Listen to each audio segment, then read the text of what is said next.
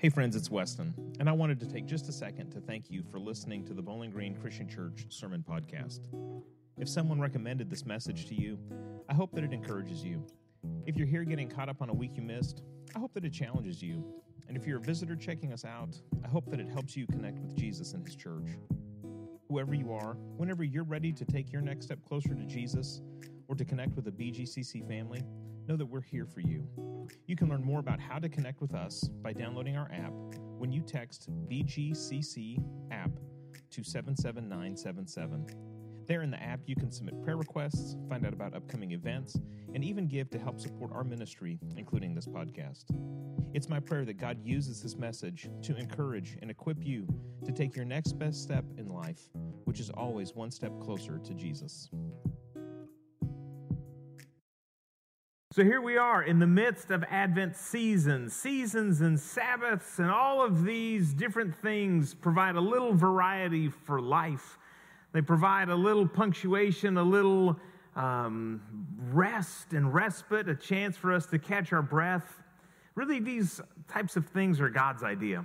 God came up with the idea of a Sabbath that once a week, all of His people would just take a break, and they would use that to sort of recenter themselves in the truth that they were created by God, that they were His children, that He had set them free. And that was sort of this weekly reminder. We've repurposed that as Christians to be our Sunday celebration. But also in the Old Testament, they had seasons of celebration and reflection and repentance. They had things like Passover, and they had the Festival of Booths. And each of these was instituted by God to serve as a reminder, to help the people realize that, man, they had been through some things with God and that God was there for them, and to allow them to take pause and to maybe reflect on some things that they wouldn't normally in the course of everyday life. Now, the early church repurposed this idea of seasons and festivals and celebrations and created what some people call the Christian year or the church year. And what that year was a way of marking time that was centered around the saving truth of Jesus Christ. And so it begins for the church with the season of Advent. So for us, this is sort of the January. It's the beginning of the Christian year. And it's a season of anticipation as we look forward to the return of Christ by remembering how He came the first time. And then it goes through the year in different seasons, and you've got the season of Easter, of celebration. You've got the season of Pentecost, where we celebrate the Holy Spirit to come down. We've got the season of Lent, which is a season of repentance and renewal. All of these different seasons were part of the early church year, and the church said, man, this is a helpful thing for us to remember where we've been and how we got to this place and what God has done. It was a way for the early church to tell time through the lens of the life of Jesus Christ. And so this year our theme has been, or is going to be, Follow Me. That we're going to follow Jesus through 2021. We don't know what 2021 holds. We're hopeful that it is a lot better than 2020 has been, but we don't know what the season holds. And so we're hopeful, but we don't know. And so we're going to just make this commitment to follow Jesus. And part of that is we're going to follow this Christian year. We're going to follow what's called the lectionary as we go through this next year. And the reason for that is we really want to say, let's tell time according to the life of Christ. Let's tell time sort of God's way. I don't know about you, but I'm tired of being told that it's the time to steal food, hoard gas, stock up on toilet paper, all of these things. I'd rather tell time a little differently. And so that's what we're going to do this coming year. We want to, while we wait for the return of Christ, to be at peace in Him. And that's a struggle. That's a real struggle, to find peace. The Apostle Peter is a guy who, if you were going to come up with a list of like the most peaceful people, he would probably not make the list. He's not known for being peaceful. He's not known for being even keel. He's just sort of this brash. He's a little more impulsive. He's a little more loud and outspoken. We wouldn't say Peter's a man of peace. But this morning, I want to look at a passage that's in one of the letters he wrote to the churches a little bit later in his life. He writes this letter, and he gives them some ideas on how they might find some peace as we wait for the return of Jesus Christ. Now, if you know Peter's story, you know that when he first sort of came on the scene, that what happened is he's living far from Jesus Christ, and he is a fisherman by trade, and he has this miraculous encounter with Jesus where Jesus shows his power through a miraculous catch of fish. And Peter's response to Jesus is real straightforward, real quick. He says, "Get away from me. I'm a sinful man. I don't want anything to do with you. You are clearly, sent from God. I am not." And Peter tries to dismiss Jesus, send him away. But Jesus says, "No, Peter, I want you to follow me." And Peter follows Jesus. And that course of 3 years that Peter spends with Jesus, it changes his life. And he'll go to his grave. He'll actually be martyred because he will not give up on Jesus Christ and the truth of the resurrection. And so he writes this letter to this church that's experiencing some persecution. This church is experiencing not just persecution, but also false teachings about Jesus Christ, and they're anxious. They're anxious because, like many in the early church, they thought that Jesus was going to come back today, and if not today, then tomorrow. And it had been several years now, and the church was starting to get restless, starting to get impatient. And here's what Peter writes in 2 Peter chapter 3, start in verse 8. It says, "Do not ignore this one fact, beloved, that with the Lord 1 day is like 1,000 years, and 1,000 years are like 1 day. The Lord is not slow about his promise, as some think of slowness, but is patient with you, not wanting any to perish, but all to come to repentance.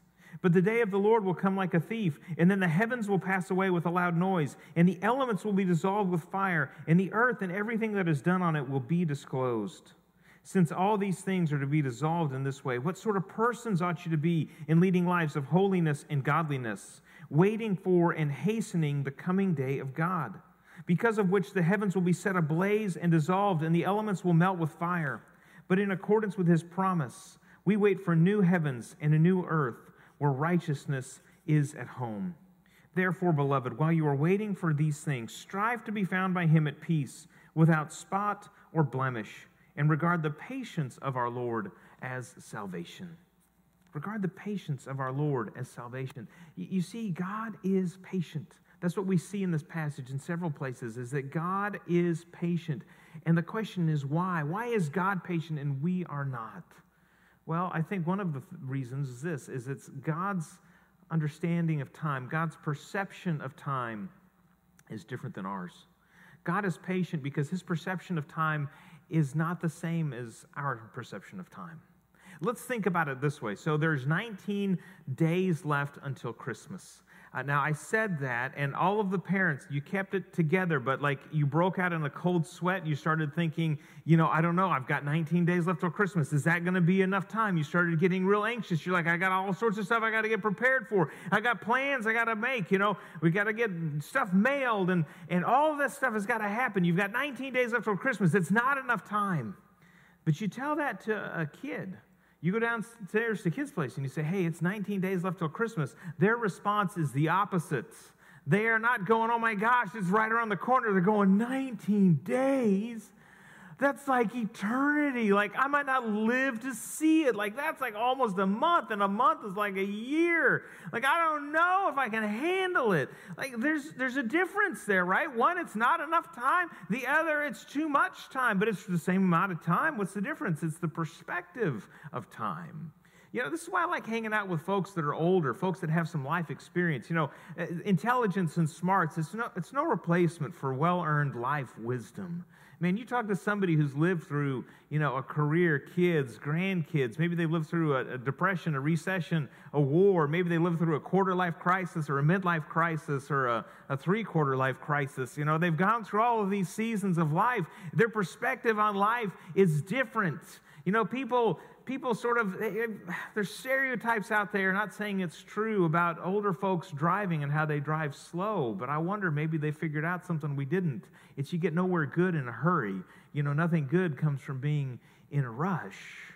There's something that comes when you have that life experience. Now take all that and multiply that by, a couple million, and that's where you end up with God, right? He's the author of time. He's been around since before there was time. I mean, God has all of this perspective. And in 2,000 years, roughly since the time of Jesus, what's happened? I mean, you've had the fall of the Roman Empire. You've had the rise and the fall of the British Empire. You've had, Christendom come and go, and absolute monarchies come and go. And you've had, the war to end all wars. And then you had a Second World War. And then you had a birth of our nation. All these things have happened in 2,000 years. And God says, yeah, I got that. It's really kind of like a day to me. His perspective of time is so much different than ours. And he's not in a hurry because he knows there's plenty of time left together in heaven. He knows that there's plenty of time. God's perception of time is different than our time. Another reason God is patient is because he's merciful. God is patient because he is merciful. Now, I know that we get impatient with injustice and violence and all the wrong that's in the world. And I know there's this impulse in us to just make things right, hit the reset button, start over. But God says, man, once you hit that button, you can't walk it back. I want to give you some time. I want to let you get right the way that you need to. God is giving time so that all can be saved. That's what Peter said, right? He said he's not slow. He says he wants all to come to repentance, none to perish. Paul will echo that in 2 Corinthians. He'll say, now is the acceptable time. Now is the day of salvation. In the future, that day will have passed, but that day is right now. And God says, let's wait just a little bit longer. Maybe one more person is going to come to faith in Jesus Christ. Maybe one more person is going to come to salvation. Let's wait. It's worth the wait. God is waiting because he is merciful. Now, at some point in time, he's going to come and he's going to renew the world. But while we wait for that, we can wait with hope and wait in peace with God. 4 things I think Peter says here that are helpful for us if we're going to try to be people of peace, waiting at peace. The first is this, is that we're going to live with eternal values. Peter, I like how he says this. He says, now considering all these things, since all these things, verse 11, are to be dissolved in this way, what sort of persons ought you to be in leading lives of holiness and godliness? Holiness and godliness are not words that evoke strong, positive emotions. Nobody jumps up in a stadium and says, holiness or godliness. It doesn't happen. The word righteousness, unless you say it with a surfer's accent, that's righteous. Unless you do that, it doesn't excite most people. It feels restrictive, stodgy, confining. Godliness, holiness, righteousness, it feels restrictive. And yet that's not really the picture here. Righteousness, holiness, godliness, these aren't really anything other than living with an eternal view in mind. That we're living with not just today, but tomorrow and the next day and the next year in mind. Peter says, listen, all the things that we do in life, they're going to be disclosed. He says, what do you want to have be disclosed? What do you want people to see and hear and know about you? He says, live with the long view in mind. I'll tell you, it's a gift to live according to a long view. It's a gift to live with an eternal perspective in your mind. I know 2 guys in ministry that got an email sort of scam hoax thing sent to them.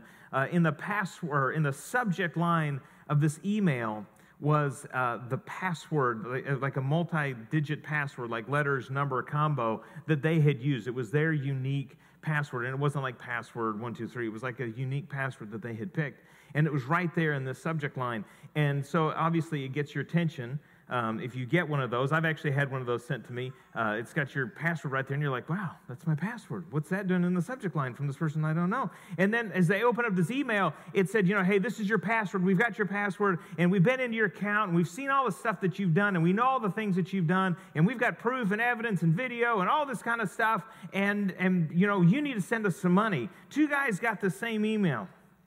One was terrified, because he was afraid of what there might be there. And so he sent them some money, and then some more money, and you know how the story goes, and then sent them some more money, and it was just devastating and destructive. The other looked at that and sort of laughed and said, this has to be a scam because I know there's nothing that you've got. I know that there isn't anything that you are looking at that I'm not really afraid to be shown. One's living with what we might say an eternal perspective, the other's not. Guess which one is experiencing freedom and peace? Guess which one isn't experiencing freedom and peace? Guess which one is afraid, fearful, unsettled? It's the one living with a shorter view. You see, righteousness, holiness, godliness, they're actually freeing. They actually set us free. They actually liberate us to live life. We're not afraid of what is lurking in the shadows. You want to live at peace? Live with eternal values in mind. Live with an eternal perspective in mind. You see, righteousness is a gift from God to us. It is not a restriction. Second thing that Peter talks about is to share the good news of Jesus Christ as we live with this long view. We want to share the good news of Jesus. Let me tell you, this sharing the good news of Jesus is actually one thing, maybe it's the only thing that we can do as Christ followers that accelerate the return of Jesus Christ. Peter gets at that in here. He says, you can do these things and hasten the day. Jesus in Matthew 24, verse 12 says this is the good news of the kingdom. This good news of the kingdom will be proclaimed throughout the world as a testimony to all nations, and then the end will come. Now listen, there's a lot of books and speculation and thoughts on how, the tribulation and 7 years and angels and plagues and trumpets and bowls and all these things are going to play out. The church is not united on that. But I can tell you with great certainty from the authority of Scripture that the end will not come until the entire world has heard the good news of Jesus Christ. Jesus said that. Peter echoes it and says, yeah, Jesus was right, as if you needed affirmation. The end is not going to come until the gospel of Jesus Christ has gone into the world. Those are Jesus' words. Which is why, as a church, we do support missions work, because we believe that if this was important to God, and He's going to say, I'm going to hold everything back until the world knows, then we want to be a part of taking the gospel to places that haven't heard about it. And so we support missionaries in places like China, where they're doing incredible work, taking the gospel to people and people groups. I mean, there's still languages that don't have the New Testament translated, that have never heard the story of Jesus Christ. Man, we got to change that. Peter says, when you do that, when you partner with us in that kind of work, he says you actually hasten the day of Christ's return. You accelerate it. It comes faster. Now, it's funny. You think about living with eternal values and living with regrets and all these kinds of things. I can tell you there have been several times where I've talked with somebody and I sort of felt like maybe I could talk to them about Jesus. Maybe I could at least invite them to church and say, hey, man, why don't you come? Or let me tell you about something that's happened in my life. And there have been plenty of instances where I've not said anything. And, I think really without a doubt at the end, I almost always regret that. I almost always go, man, I could have said something. I could have just, said something real simple. And I didn't. But I've never regretted telling somebody about Jesus. I've never regretted saying, I'm going to pray for you. I've never regretted saying, hey, you could come join us at church. I've never regretted that. Again, I think living with a long-term view, when we look at all of this in perspective, we start to realize that, man, there's only two things you can't do in heaven. You can't sin, and you can't tell somebody about Jesus. And so the question is, what do you think God left us here to do in this life? It's to tell others about Him. That brings us incredible peace. The third thing here is that, if we want to experience peace, we need to put our hope in heaven. Our hope is so often disappointed by things in this life. Our hope is so often broken and let down by things that we experience or buy into here in this life. But your hope in heaven will never be disappointed. You're not going to go to heaven and say, man, this was it. Like, this was the best you could do. No, Peter says, man, God is going to come and He's going to renew the world. Just like Noah's flood came and washed the world of sin and violence, at some point God is going to come, and Peter's got this dramatic language with fire. It's going to melt the elements, and really what he's saying is He's going to burn off all of the injustice, all of the violence, all of the hatred, all of the wickedness. It's going to be burned off, and we're going to start over with a renewed earth and a renewed heaven, and this is that new heaven and new earth that God promises us. And so we put our hope in heaven. And the reason that brings us peace now is it sort of sets us free, because we don't have to make everything perfect right now. Like, we don't have to get everything right. God's going to do that for us. So meanwhile, we put our hope in Him and we do the best we can working for His kingdom. That's how we experience peace. We put our hope in something that is worth hoping in. And we find that we're set free in this particular moment. Peter will also talk about how in this time we need to work to make peace with each other. We need to get along. We need to treat each other with love and kindness. We need to regard the patience of our Lord as salvation. We need to take advantage of God's patience to make peace with others and to make peace with God. Now, it's hard to be at peace with others when you're not at peace within yourself. And so I think step one, Peter would say, is, man, you got to get right with Jesus Christ. You think about, the end times and the purification of the world. I mean, that's Judgment Day. You say the word Judgment Day to some people, and it strikes fear into their hearts. But, if you are walking with Jesus Christ, the idea of a Judgment Day, it actually is exciting. You look forward to it because you think, man, that's the day when God is going to get rid of injustice and replace it with justice. He's going to get rid of strife and replace it with peace. And we go, man, what an incredible day that will be. But you only have peace when you think about that when you're at peace with God. That's why Jesus came, right? He came so that way we could live at peace with Him. He came so that way we could be right with God. We couldn't do that ourselves. Jesus came to do for us what we could not do for ourselves, and that is to make ourselves right with God. And anybody can do that. You accept Jesus Christ as your Lord and Savior. You're baptized into His death, into His resurrection, and you enter into that new life where you're at peace with God. I mean, that's step one. But then Jesus talks about how we're loving God and we're loving our neighbors. And so that peace should work its way out into our relationships. Now, I know that, people are mean sometimes and things are difficult. And it's not within us always to be able to reconcile and to work out with others, which is why you've got to have the power of God's Holy Spirit in your life. It's the Holy Spirit of God that comes and fills those who follow Him, that enables you to forgive which you thought was not forgivable, and to love those people that you thought were unlovable, and to reach out to those and make peace with people that you thought, man, you could never reconcile with or bridge that gap. But when you do and you experience that gift from Jesus Christ, it enables you to live at peace with others. And you can make those reconciliations as you look forward to the hope of heaven. There's a lot of things that make us hope for heaven. We experience life in this world and brokenness, and it just makes you long for something better. We're looking forward to this vaccine that's coming, and that's going to be an amazing thing. We hope that that's going to come and allow us to get life back to normal. But our hope isn't in a vaccine. It's in a place where eventually God's going to come and there will be no more sickness or disease. We're not going to have to worry about a vaccine because there's going to be a COVID or a cold or a flu or a measles or a chicken pox or shingles or cancer or Alzheimer's or Parkinson's or any of these diseases that, man, they just tear people apart.